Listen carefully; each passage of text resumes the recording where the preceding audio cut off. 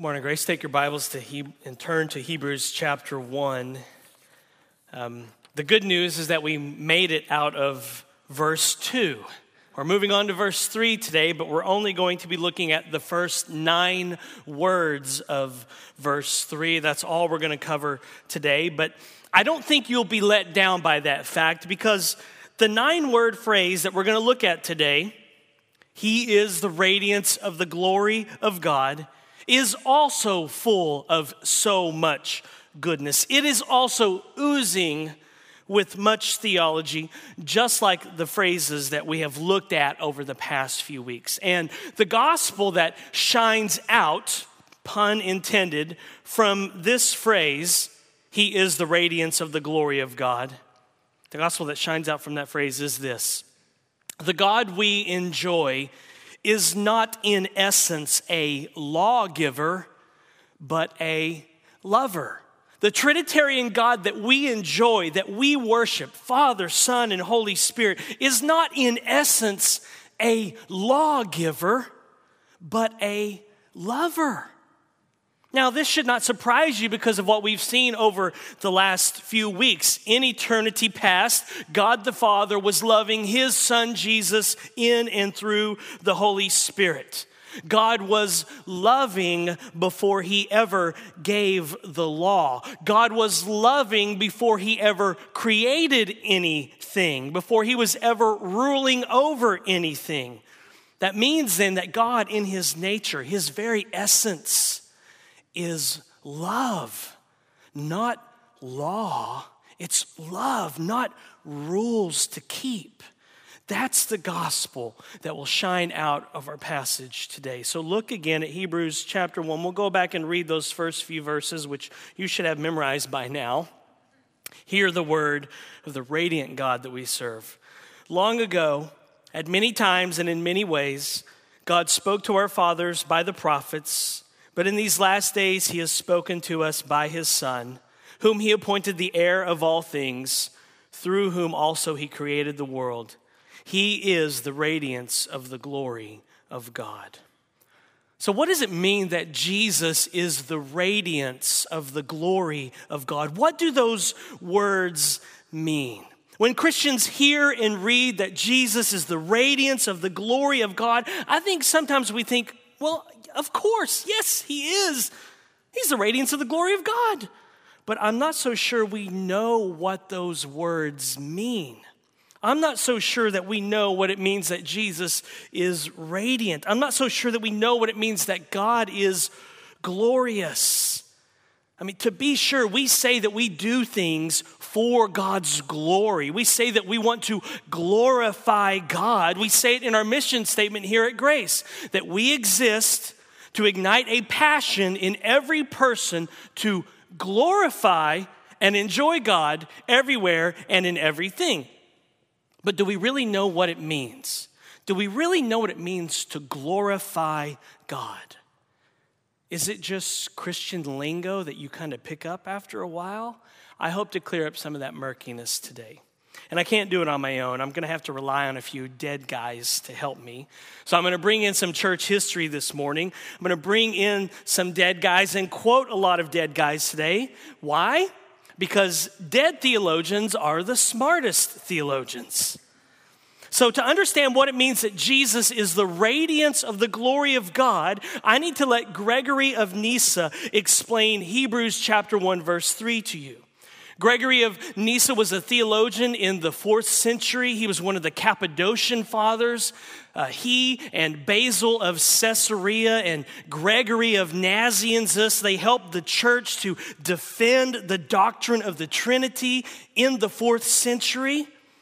And so Gregory of Nyssa said this about Hebrews chapter 1, verse 3, talking about the connection between a lamp and the light that it puts forth. He said this: "We may learn that as the light from the lamp is of the nature of that which sheds the brightness and is united with it, for as soon as the lamp appears, the light that comes from it shines out simultaneously, so in this place," in Hebrews, "the apostle would have us consider both that the Son is of the Father and that the Father is never without the Son.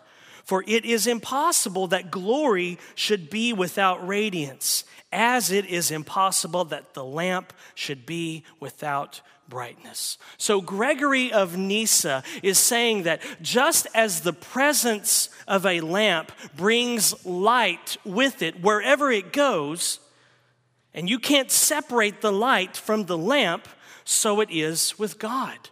Jesus and the Father are one. You cannot separate them. Jesus is the radiance of God the Father's glory.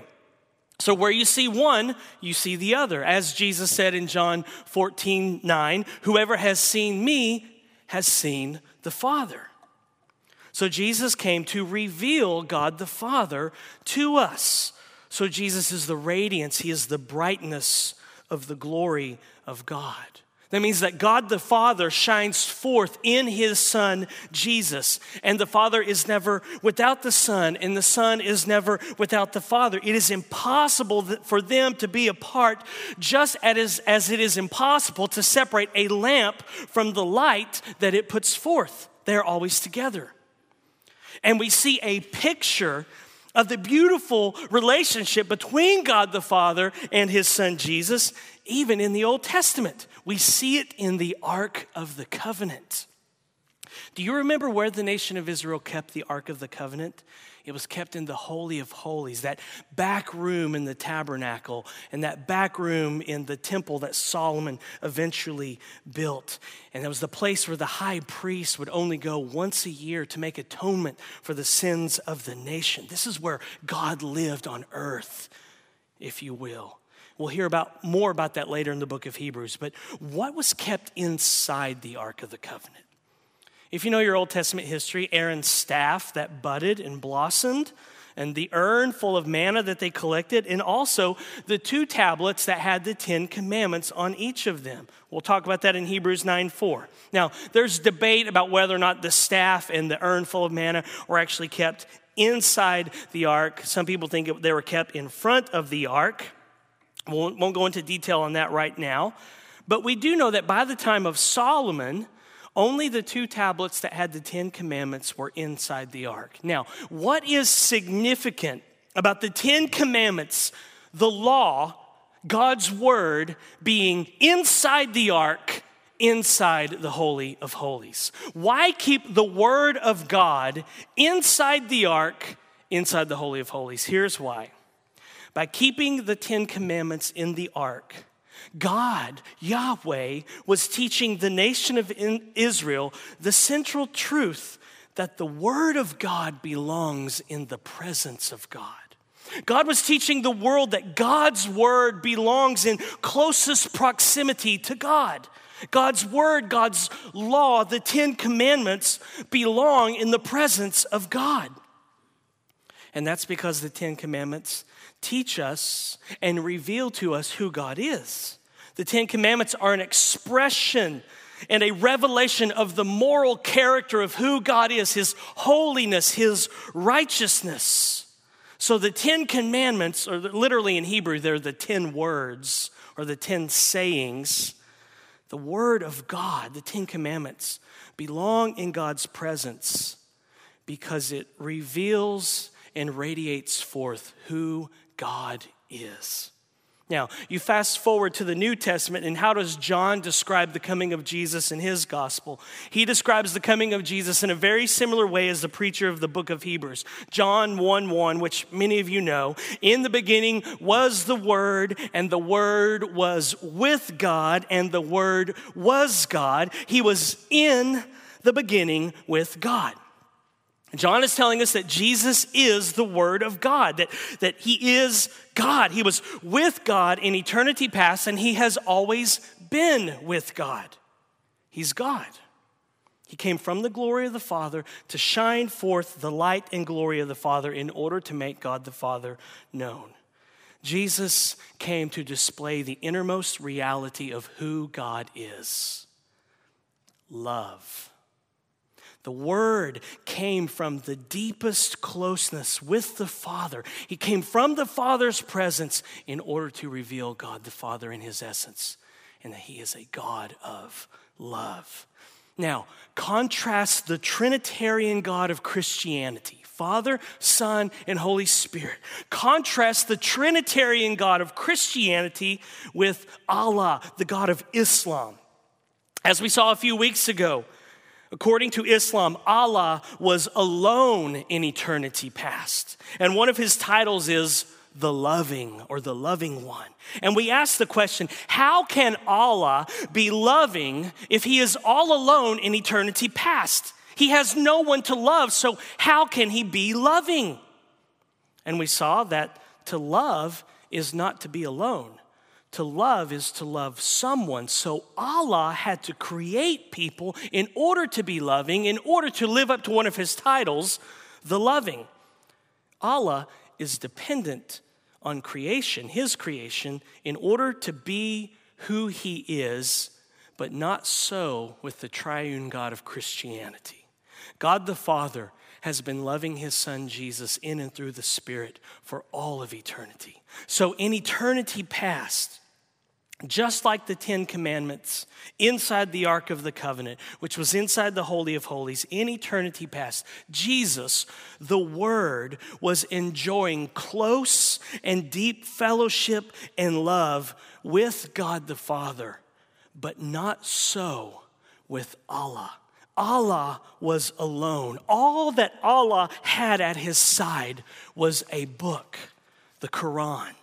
Now, according to Islam, Allah had an eternal word at his side, the Quran.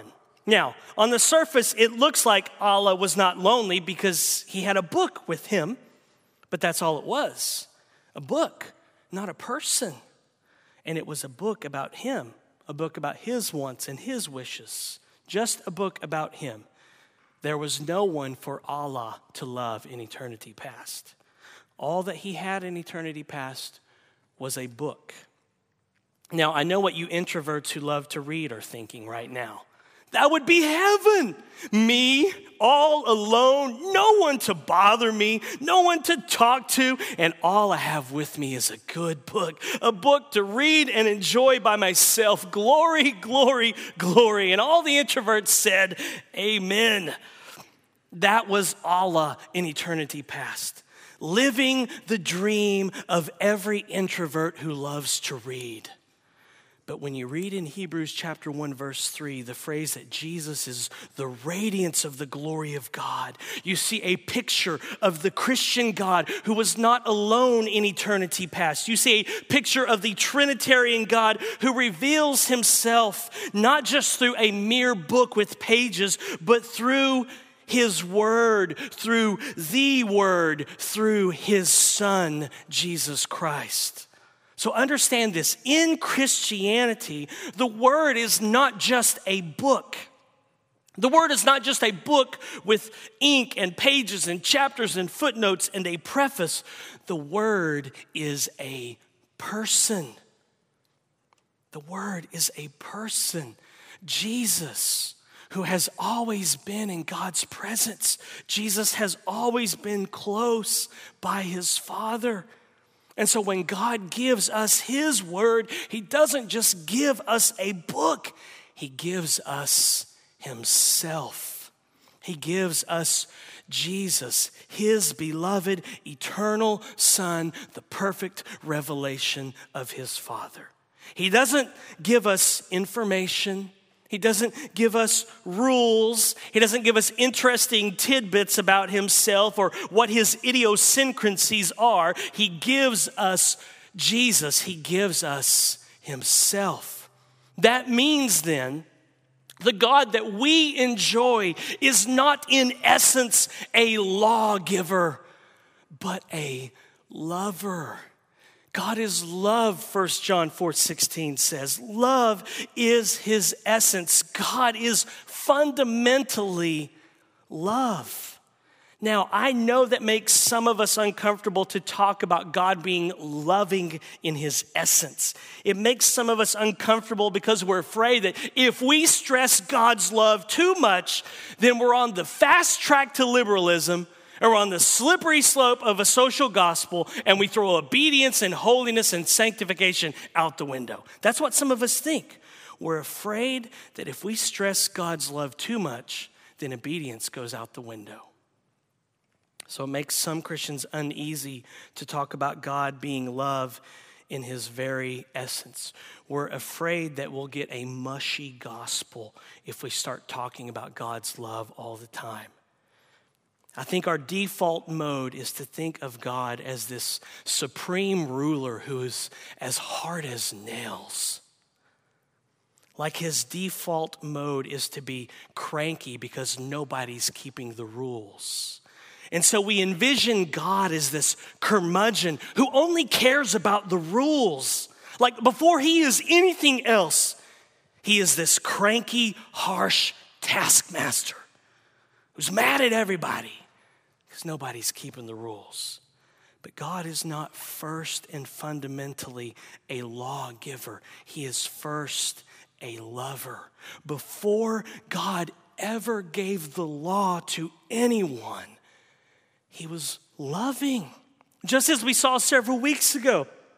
Before God was the creator, before he was the ruler, before he had anything to rule over, he was a father loving his son in eternity past, in and through the Holy Spirit. So before there was anything to rule, God was loving his son. Before there were any rules to pass out, God was loving his son. So love came before the law. Even though the law is an expression of God's moral character, before he created, before he ruled anything, before he was a lawgiver, he was loving his son who was with him. And his great love for his son led him to send his son, the Word. So we serve a God that doesn't just happen to speak. He doesn't just speak words. He doesn't just communicate to communicate. He is the Word. And this is how Jesus fulfills and executes his role as prophet. He's our prophet, priest, and king. He is the Word spoken. He is communicative. He reveals. He shares. He does not hoard. He moves out to others. So when we say that God speaks, we're saying that God expresses himself through his word, through Jesus the Son, which means that God is the ultimate extrovert. God is most alive when he is in community, loving and sharing and giving. And God has been in community within the Godhead for all of eternity. And as the greatest extrovert, God could not be a recluse. He must enjoy closeness with others. He must love others because he is love. And he must speak. He must communicate. And for all of eternity, God has been speaking through his word, through his Son, Jesus. And he doesn't just speak information. God speaks himself. He gives himself. He gives us Jesus, who is the radiance of the glory of God. So the fountain of God's love for his Son brimmed over in the giving of his Son for people like us. His love, his essence overflowed the banks. So Jesus is the radiance of God's glory, meaning he shows us what God the Father is like. Jesus shows us that God the Father is love, that he is outgoing, that he loves to share the love that he has for his Son with others, and Jesus is proof of that. Jesus is proof that the Trinitarian God is not an introvert. Jesus is proof that God is love. And that's why we must first see God as a loving Father and not as a lawgiver or rule enforcer. And that's why John Owen, another dead guy I'm going to bring in this morning, John Owen, one of the Puritan pastors and theologians, said this: "We are never nearer Christ than when we find ourselves lost in holy amazement at his unspeakable love." We're never closer to Jesus than when we find ourselves lost in holy amazement at his unspeakable love. You will never be nearer or closer to Jesus than when you find yourself totally flabbergasted that he loves a rebellious sinner like you. You will never be nearer to Jesus than when you find yourself totally awestruck that he loves you. And when you do find yourself close to Jesus because you are overwhelmed at his love, then guess what? You'll want him. You'll want him. You'll desire him. He will be your treasure. He will be, as the psalmist says in Psalm 43, my exceeding joy. When you come to grips with his crazy, out of this world love for you, you'll actually start enjoying God. Imagine that. Enjoying God. Is that how you would describe your Christian life? I enjoy God. I love being with him. I love reading his word. How do you get to that place where you start enjoying God? You begin by being so overwhelmed that he loves someone like you. So God the Father sends his Son, the Word, because he loves and he gives and he shares and he does not hoard. And Jesus the Son images forth the Father in loving his elect people and giving his life for them and then sharing his life with them through the Holy Spirit. So when you hear the words Trinity, when you hear the word Trinitarian, when you hear the word triune, when we say that we serve a triune God, when you hear those words, you need to immediately think of a God who is love. A God who is not stingy, a God who does not hoard. When you read the words in Hebrews 1:3 that Jesus is the radiance of the glory of God, you should immediately think of a God who is love, a God who loves to love, a God who loves to share, and a God who loves to give.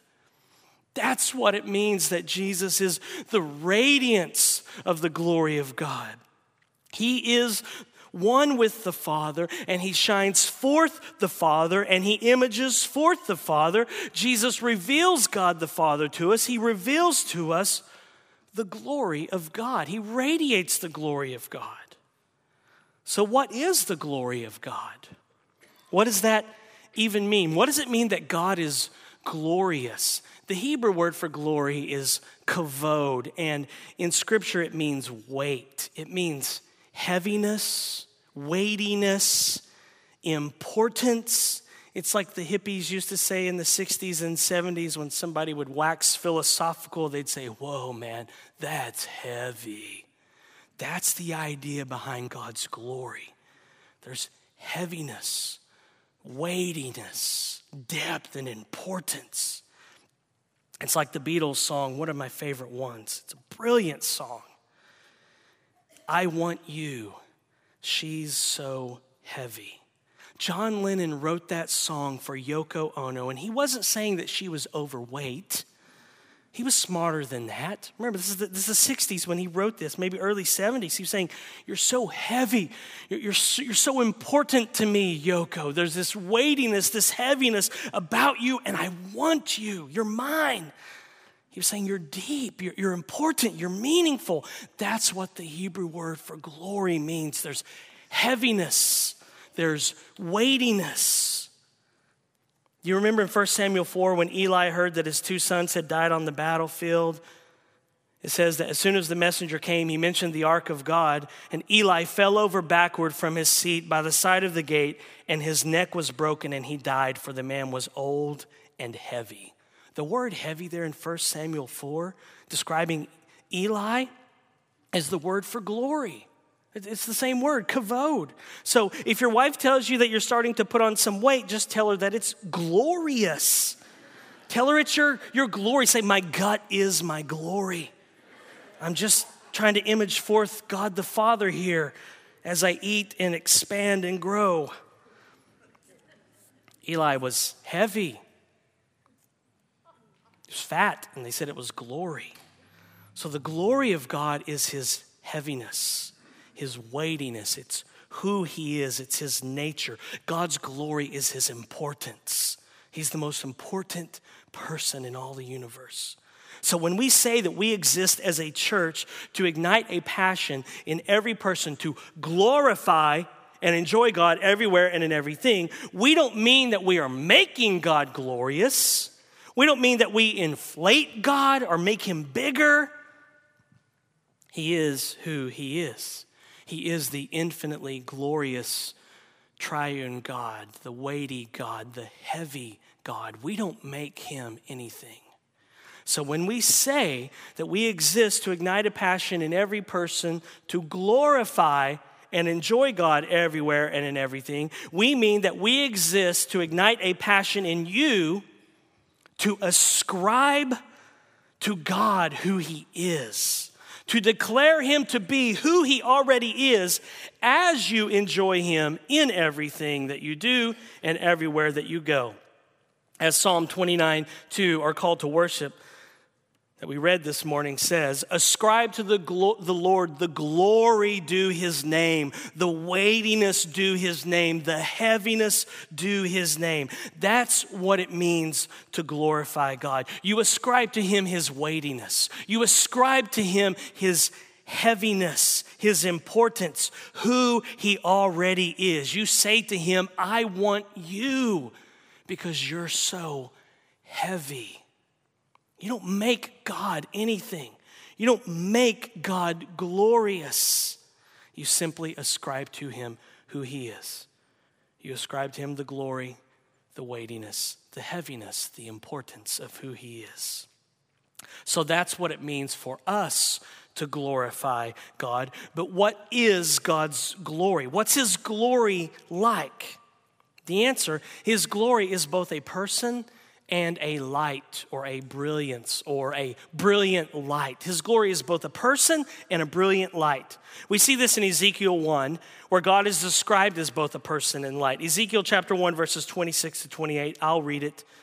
And above the expanse over their heads there was the likeness of a throne, in appearance like sapphire, and seated above the likeness of a throne was a likeness with a human appearance. And upward from what had the appearance of his waist, I saw as it were gleaming metal, like the appearance of fire enclosed all around. And downward from what had the appearance of his waist, I saw as it were the appearance of fire, and there was brightness around him. Like the appearance of the bow that is in the cloud on the day of rain, so was the appearance of the brightness all around. Such was the appearance of the likeness of the glory of the Lord. And when I saw it, I fell on my face and heard the voice of one speaking. So Ezekiel has this vision and sees God's glory, and he describes it as both a man having human appearance and also as a bright light. Now, we make the connection easily, I think, between Jesus and the God-man there, the human appearance and God's glory. But what about the bright light? How is the bright light the glory of God? How is the bright light the weightiness of God? How is the bright light the heaviness of God? Because we don't normally associate light with heaviness or weightiness. We don't normally describe light with words like heaviness or weight. Like somebody turned the lights on and it was weighty in there. We don't normally talk like that. When we start a diet, we don't say things, I'm going on a diet because I need to lose some light. No, we want to lose weight because we think we're heavy and not light. But God's weightiness, God's heaviness, his glory is described as a brilliant light. And the Bible is full of verses that talk about the radiance of God's glory. So the essence of who God is in his nature, his weight is like a bright light, like the sun. And like the sun that gives life and warmth and heat and light, so too the Trinitarian God shines forth in brilliant light. Maybe we should let another dead guy share with us what God's glory is like. His name is Jonathan Edwards. Perhaps you have heard of him before. He was a pastor and theologian in the 1700s, who's most famous for a sermon titled Sinners in the Hands of an Angry God. But more than he talks about an angry God, he talks about a loving God in his works. Now, Edwards wore knickers and he had a powdered wig, so don't hold that against him if he doesn't measure up to your idea of masculinity. But back then, it was masculine to wear knickers and a powdered wig. But he helps us to understand the glory of God. And here's what Jonathan Edwards said. The work of redemption, which the gospel declares unto us, above all things, affords motives to love. For that work was the most glorious and wonderful work of love ever seen or thought of. Love is the principal thing which the gospel reveals in God and Christ. The gospel brings to light the love between the Father and the Son and declares how that love has been manifested in mercy and how that Christ is God's beloved Son in whom he is well pleased. God and Christ in the gospel revelation appear as clothed with love, as being, as it were, on a throne of mercy and grace, a seat of love encompassed about with pleasant beams of love. Love is the light and glory which are about the throne on which God sits. The light and glory with which God appears surrounded in the gospel is especially the glory of his love and covenant grace. Love is the light and glory which are about the throne on which God sits. Edwards is saying that God's glory is his love. His radiance is his love. God's glory, his weightiness, his heaviness is love. God's radiance, his brightness is his love. And this just makes sense because Ezekiel also said that the glory of God had a human appearance, like a man, like a human being. And if Jesus reveals God's glory, and if Jesus is the radiance of the glory of God, then Jesus reveals God's love. Jesus goes out from God the Father and he shows us what God is like. He is love. Michael Reeves says this: when we see that Jesus is the radiance of God's glory, it becomes impossible to think that God's glory is something that is not about love. Through Jesus, the Father shows us his innermost being in the form of a servant dying to give his life. And it is as Jesus comes to us from heaven, making himself nothing, that he displays his glory. Astonishingly, the moment when Jesus finally reaches the deepest point of his humiliation at the cross is the moment when he is glorified and most clearly seen for who he is. On the cross, we see the glorification of the glory of God, the deepest revelation of the very heart of God, and it is all about laying down his life to give life. The glory of God is seen in Jesus, and it is seen most clearly at the cross. The glory of God, the weightiness of God, the heaviness of God, the radiance of God shines forth most brilliantly at the cross. The glory of God, the weightiness of God, the heaviness of God, the importance of God, the radiance of God shines forth most brilliantly at the cross when Jesus loved us and gave himself for us, according to Galatians 2:20. That's why we talk about Jesus all the time here at this church. It's why we are a gospel-centered church. It's why we are a cross-centered church. This is why we talk about Jesus living and dying for us all the time. And it's why that cross hangs right there in the center of the room in this sanctuary, to draw our eyes to it every week. Why? Because it is at the cross that the glory of God shines the brightest. John Calvin, another dead theologian, said this: in the cross of Christ, as in a magnificent theater, the inestimable goodness of God is displayed before the whole world. In all the creatures, indeed, both high and low, the glory of God shines, but nowhere has it shone more brightly than in the cross. So when the preacher of Hebrews tells us that Jesus is the radiance of the glory of God, he is telling us that God is love. He is telling us that God's love is his light and glory. He is telling us that the triune God made the world to share his eternal love with his creation. He is telling us that God so loved the world that he gave his only begotten Son. He is telling us that the God we enjoy is not in essence a lawgiver, but a lover. Please understand that. What is God like fundamentally and foundationally? Is he the creator or the ruler first? Is he first and foremost lawgiver? No. God is not primarily a lawgiver. God is not primarily one who lays down the law, who barks out a bunch of rules. He is first and fundamentally a father, a loving father. He is love. He is not first one who lays down rules, but one who lays down his life. For from the foundation of the world, the Lamb of God was slain. And this was the struggle with the audience of the book of Hebrews. They were trying to return to the law in order to earn their salvation, in order to earn God's love, in order to earn God's favor. They're trying to be obedient in order to get God's love. They were losing sight of the radiating gospel that God is love first and foremost, and that he proved that love by sending his beloved son to die for sinners. See, the Hebrews wanted rules to love.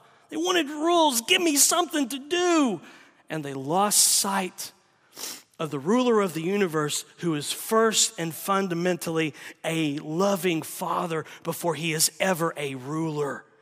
Now, this does not mean that we don't need the law. This doesn't mean that we don't need direction. God's law teaches us how to please God. God's law shows us our sin and points us to his son, Jesus. So we need the law. We need to hear the law preached often so that its heavy demands make us despair and it crushes us and we run to Jesus. But it's Jesus we need the most, not rules, not law. And so here's the application for you. If you view God first and foremost as a lawgiver, then that's how you will relate to him. You will always be trying to keep the rules in order to please him, in order to get his favor, in order to get his love.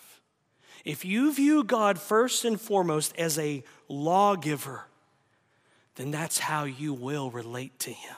You will always be trying to keep the rules in order to please him, in order to get his favor, in order to get his love. You'll always be trying hard to make sure you stay in line instead of enjoying him as he is, a loving father.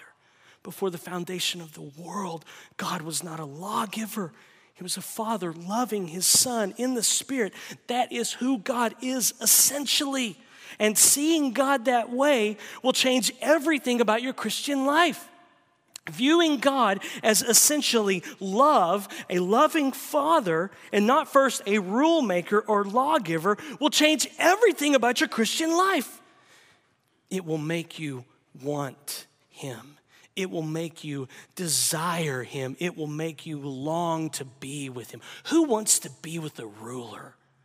If you have a choice between spending time with a loving father or a ruler, who are you going to go with? If you have choice between spending time with your lover, your spouse, your fiance, boyfriend, or girlfriend, or standing underneath a speed limit sign, which one are you going to choose first? You're going to choose the lover. Let's close with some wonderful words. We have a couple more quotes from John Owen. He said, "So much as we see of the love of God, so much shall we delight in him and no more." In other words, you want to delight in God, you need to see his love for you. Every other discovery of God without this will but make the soul fly from him. Anything you learn about God, if you don't understand first that he's a lover and that he loves you, it will make you run from him. But if the heart be once much taken up with this, the imminency of the Father's love, it cannot choose but be overpowered, conquered, and endeared unto him. This, if anything, will work upon us to make our abode with him. If the love of a father will not make a child delight in him, what will? Exercise your thoughts upon this very thing, the eternal, free, and fruitful love of the Father, and see if your hearts be not wrought upon to delight in him. I dare boldly say, believers will find it as thriving a course as ever they pitched on in their lives. Sit down a little at the fountain, and you will quickly have a further discovery of the sweetness of the streams. You who have run from him will not be able, after a while, to keep at a distance for a moment. It's God's love as a father that draws us to him, not his rules. I was thinking about this morning. Think about President Obama's daughters. Most powerful man in the world. Do you think they get up in the morning and think, my dad's president, I just want to go hop in his lap and hug on him? No. He's their father, their daddy. Those girls, like, we knew you were our daddy before a senator, a president, or anything else. You're our dad. My kids don't love me because they say, clean your room and feed the dog. They love me because I'm their dad, because there's a relationship. Now, what flows out of that relationship is, yes, there are rules, there are things to do, but they don't wake up in the morning and say, gosh, we love dad because he said, clean our room. They love dad because he buys them donuts. Love motivates obedience, not rules. Remember John Owen? You've heard me say it many times. Be killing sin or what? It will be killing you. John Owen, who wrote the book on putting sin to death, the mortification of sin, this is what he said. A sense of the love of Christ in the cross lie at the bottom of all true spiritual mortification. You want to kill sin in your life? You want to be obedient? You look to Jesus laying his life down on the cross for you, and that will spur true spiritual mortification. Not telling yourself and gripping with white knuckles and saying, I gotta obey. It's his love that will draw you in. That's what the Hebrews needed to hear. The preacher of Hebrews was telling his friends what I want to tell you as we close today. John Owen's words, sit down a little at the fountain, and you will quickly have a further discovery of the sweetness of the streams. You who have run from him will not be able, after a while, to keep at a distance for a moment. When you begin seeing God as love, you'll want him, and you won't be able to stay away from him. You'll say, I want you. I desire you because you're so heavy, so weighty, so glorious, so loving. Let's pray. Father, unless your Spirit does a work in our hearts this morning and causes our eyes to see the beauty of who you are as a loving Father, loving your Son in the Spirit in eternity past, then nothing will happen, God. And so we ask you to open our eyes to see you as you are, a God who loves. And as we bask in that love and drink the sweetness from the fountain of your love, would you cause us to be transformed for your glory, we ask in Jesus' name. Amen.